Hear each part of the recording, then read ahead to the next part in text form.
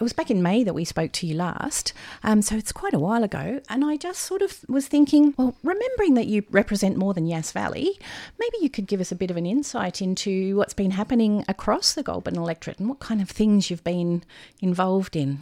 Look, there's always lots of things happening in the Goulburn electorate because it's a very diverse electorate.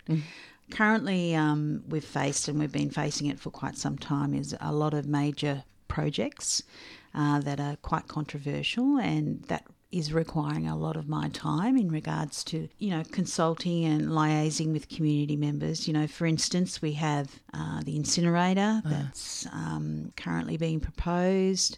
In Mossvale, I have a plastics recycling facility that's being proposed, which is not in the right, I'm all for recycling, but it's not in the right site. So that's been quite time consuming.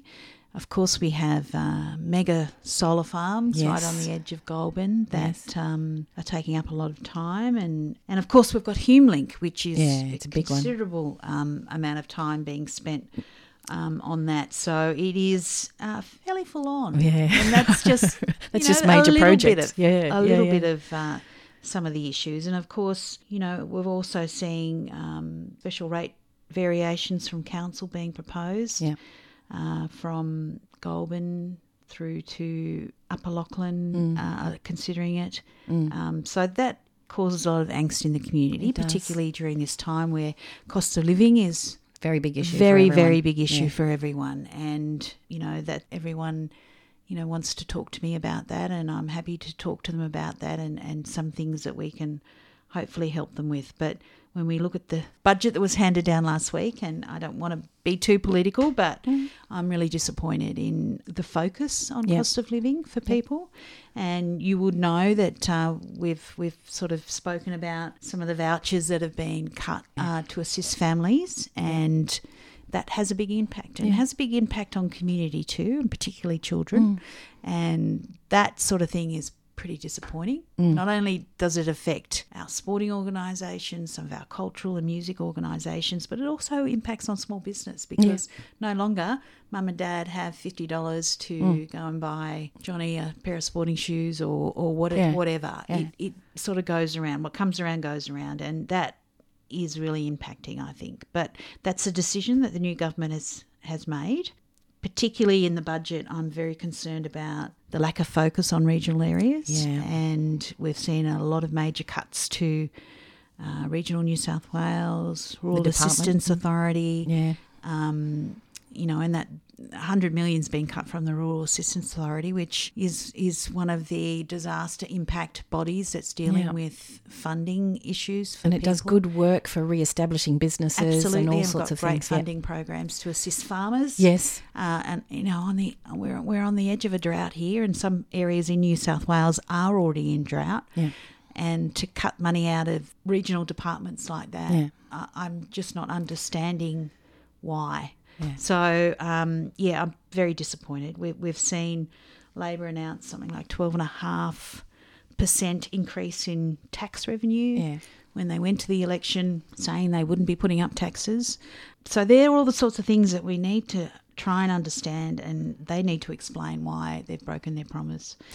So they've got some issues with the budget, there's no doubt. Yeah, I guess, look, I'm not one side or another on this, and I haven't wrapped my head around the budget, but I guess they might say in response that was the legacy they were left. Yeah, absolutely. But you still can't ignore cost of living issues. They've gone to the election with regard to the wage cap, saying that they're going to get rid of it, but that wasn't going to cost anything. It was all going to come out of productivity. Yeah. We haven't seen that. And it's costing the budget an enormous amount of money. $50 billion wage bill. They've only accounted for a 3.3% rise in the budget, yet they have allocated an enormous amount to teachers, 12% in the first year, 8% in the next year. So we're trying to find out, well, how does 3.3% fit into that, and what does that mean for other jobs, other efficiencies in the department? And we've seen a lot of operational expenses be cut in departments, health, fire brigade, all right the key across services the board. that people rely on. And so where's the productivity in all of it? Productivity is another word for staff cuts, isn't it, really? Absolutely. Yeah. And I know that I've had discussions with our local health department and district, and, they've got a task to downsize their jobs, particularly middle management. So, everything comes at a cost. So it doesn't say much for any potential upgrading of Yass Valley Hospital, I'm guessing. Well, it's had the initial upgrade, and there's been $250,000 been allocated in the budget to do some strategy studies around it, and that's great. Yes, probably should have happened a long time ago. There's no doubt about that. Yeah. So let's see what comes out of that. It's called a feasibility study, so I'm not too sure whether we're trying to work out whether Yass Hospital is feasible. I'm not sure. We're still trying to get answers to that. But what needs to happen is an overall strategy about where health services within work. Yass, where it's headed and what's going to be available for the future. Yeah. That's, to me, is where that money should be spent. Let's hope that's what the feasibility study is actually about. Yes. Okay, so while we're on budget things, I noted that you actually gave a bit of a speech in Parliament the other day about the water treatment system here in Yass and the funding that was or was not allocated to it. Yeah, so obviously as a part of the budget papers, we get an overall electorate paper that's delivered to us, and one of the big things that was noted was that the $13.5 million announced was not in that piece of paper. And I was pretty gobsmacked about that, to tell you the truth, because what was written down was what the original money that we had, the previous government had funded. So that concerned me greatly, trying to get answers whether that was a part of the 13.5 in the first place. So obviously after that speech in the Parliament, I heard from the Minister's office, and it was they had said that money was left out of the budget, unfortunately, and through no fault of the Minister, she had actually asked for it to be in the budget, but it wasn't there. So they guaranteed me that money will be, and it will be on top of the money that we had already allocated. So it's $13.5 million of new money, which is really good. And we're waiting now, obviously, for the business case to be done, and that will give us an indication on what the end price will be. There is still a shortfall, and this is something that I raised with the Minister's office, and they're hoping that the federal water program might be able to chip in the rest of the money, because, quite frankly, if they don't, to complete the project, it will be the ratepayers that will be. And this is my argument all along. All the way along it has been, look, I think, as I understood what happened at the council meeting last night, the relevant director said that the business case should be ready for October, as has been agreed, but it would have multiple preferred options that would be workshopped to get a final result. Now, that's my understanding of what happened. I haven't seen the minutes yet. So that's pretty interesting. So we're looking at further options unlike the work that's already been done, which it's possible. Anywho, the other thing you did about Yass Water Supply was table the petition from residents in Parliament. Yes, I did. Yep. Yeah, which is a good thing. But I was going to ask, what happens with that now? How does that achieve anything? So we will be getting a response from the Minister in regards to that petition. So there wasn't enough signatures to actually debate it on the Parliament floor, but we will be getting a response from the Minister in due course. Okay, and that response might be, well, we've given you an extra $13.5 million. Correct. Yeah, okay. And we'll wait for the business case to be complete. Yes.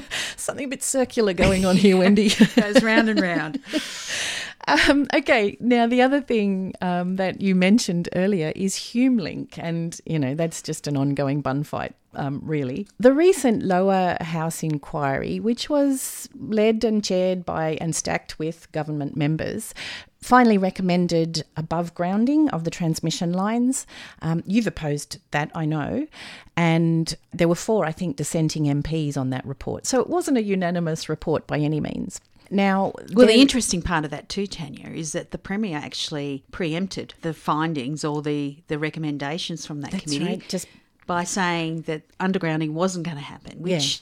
What is the point of wasting money around an inquiry if you've already made your decision? That was disappointing. The actual first inquiry was also cut short. I had received some information from a company that does undergrounding for different projects for the New South Wales government who had a very different figure around the costings. I actually approached my colleagues on the inquiry to make sure that they were called to give evidence. After also receiving information that they had meetings with the department prior to the inquiry. Okay.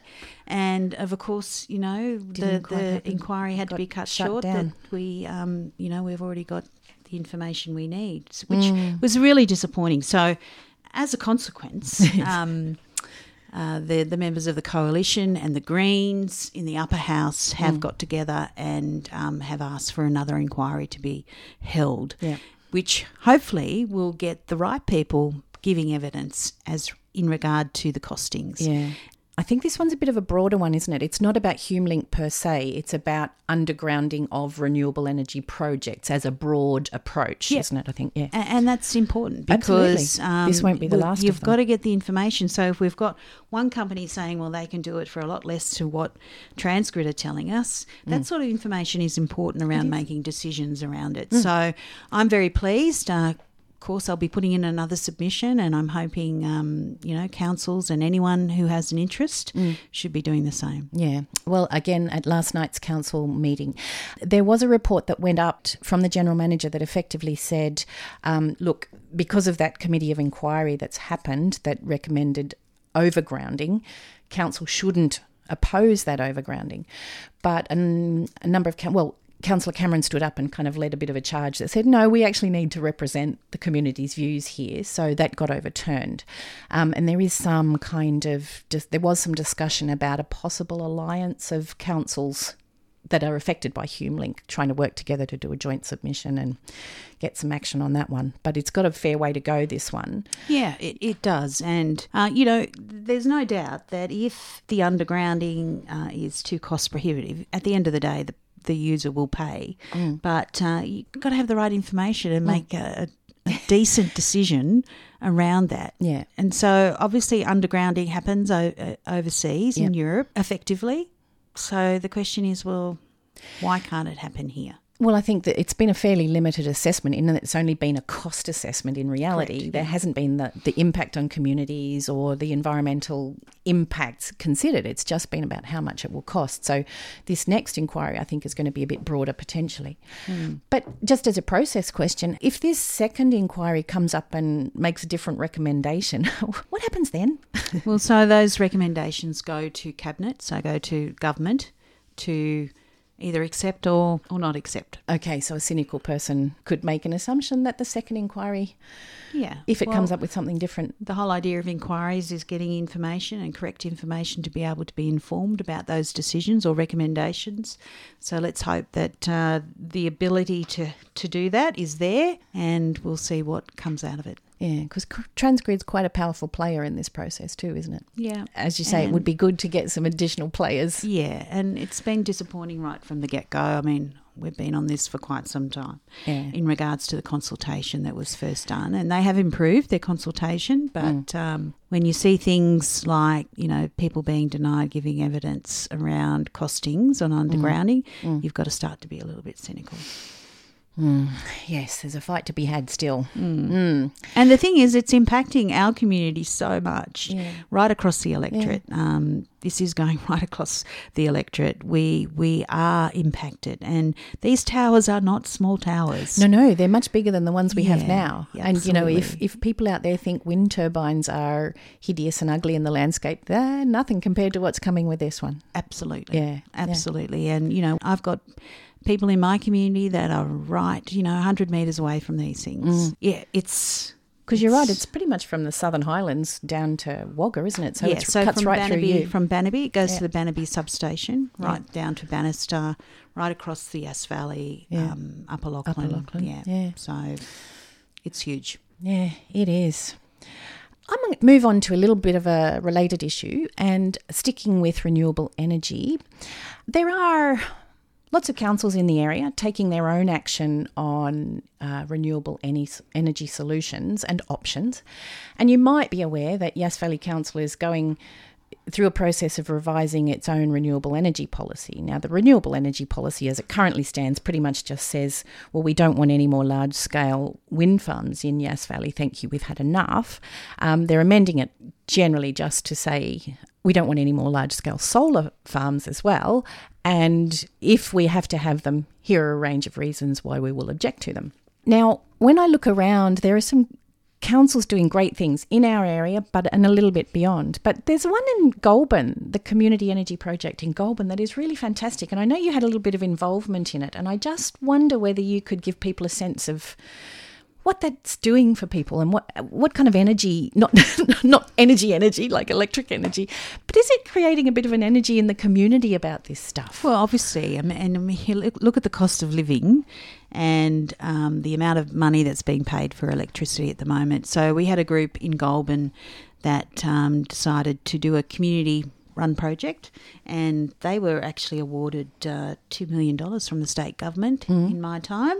And that was money well spent, and they're, getting people on board. And I think they raised about $2 million of their own too. Absolutely. Yeah. And that was just through public subscription. Yeah. So to me, that's a great thing. It is. It's going to have a great outcome. It's a community-run project.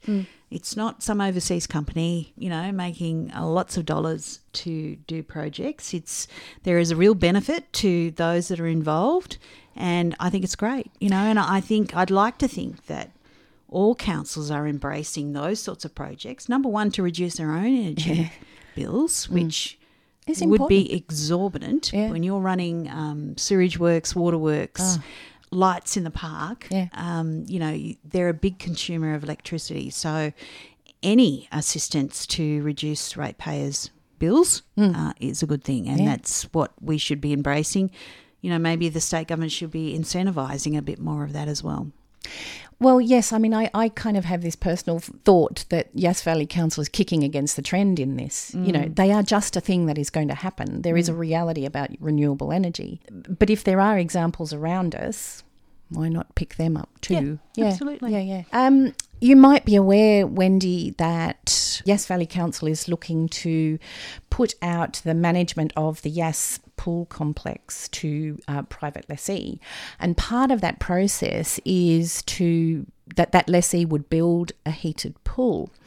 Now, the costs for that heated pool have already gone up from, according to council, from $4 million to $8 million. And there's a consultation process that's going on now that is kind of just getting the community's opinion on whether they want this to happen or not. But we have very scant information on it. So I know if the community doesn't have a lot of information, you probably don't have a lot either. No, I don't, unfortunately. So I haven't really been briefed on the whole project. So. No, and I don't want to put you on the spot, but I'm kind of interested in whether, because you've been a mayor and a councillor and an administrator and a minister for local government, whether you have some sense of how these projects generally run and what some of the outcomes are. Well, we all know that running pools is an expensive business. There's no doubt about that. I don't think there's too many councils that are making profits out of running swimming pools. You will be aware that Goulburn Council has just done a new aquatic centre, and that was a part of a election commitment from the New South Wales government in 2019. I think we put $10 million into that project, and I think it was a cost of something very close to $30 million. Goodness.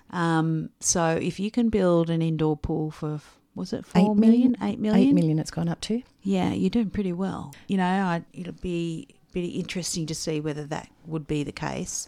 And look, I'm happy to have a look and see if we can do whatever we can to assist in advocating for some assistance. Not too sure exactly how they plan to run or engage that. So probably I need to get a bit more information to make an informed comment on. Sadly, all the community's been given is the council report and sort of nothing else. So we've thrown you in the deep end there. Yeah, well, we'll get across it and see where it's up to. Okay, so is there anything else you want to share with the people of Yass Valley and beyond about all the great work you do? Look, it's great. I've been out to Murrumbidgee today to have a meeting with the committee out there in regards to their the playground and some of the issues that are facing them in regards to planning. So, it's great to get out and touch base with some of these wonderful volunteers that do so much for the community. And, I was saying to Paige, who was with me today, we should be embracing the efforts that these volunteers do, because without them, communities will be well and truly on the back foot. And I really commend the work that the Murrum Bateman group are doing out there. And things are going ahead. There is no doubt, Murrum Bateman, but it's got to be. We've got to make sure we've got a plan and we know what the future looks like. So that would be nice. That's their concern, and certainly we'll be talking to council on some of the work that they've been doing around that. And there's plenty happening out there, new amenities and all sorts of things, and big planning on the way for new residential areas. So it's a growing community, and as is Yass. We see the work that's being done just coming into Yass. It's enormous. So there's lots happening, and we've got to make sure that, people are being consulted and that their opinions are important. So indeed. Yeah, it's great to be out and about, and there's plenty of happening. Obviously, springtime, there's lots of events happening, and so a big shout out to all the volunteers and community groups that do so much for the community. Here, absolutely. And on that front, I should say thank you to you too, because you actually stood up and said how wonderful Yass FM is in Parliament too. Absolutely, and they are such an important, we have to have different streams of media outlets, and Yass Valley FM is going great guns. So, and congratulations to you. You're a volunteer as well. So, and it's about keeping the community informed, and I love coming on here, and I wish we do it again. We will have to come back a few more times. Yes, please do. And you're off to go and deal with another volunteer group now, the Yass Area Network of Landcare. Yeah, I love the work that Landcare do. They are fantastic, aren't they? Really pleased to see that they're being funded, which is wonderful. Yeah. Because they're doing so much work in the community, and especially with drought coming on, they're so important. Yep. And when I can have the opportunity to touch base, I always do. Brilliant. Thank you, Wendy, for your time. Thank you. It's been great talking to you.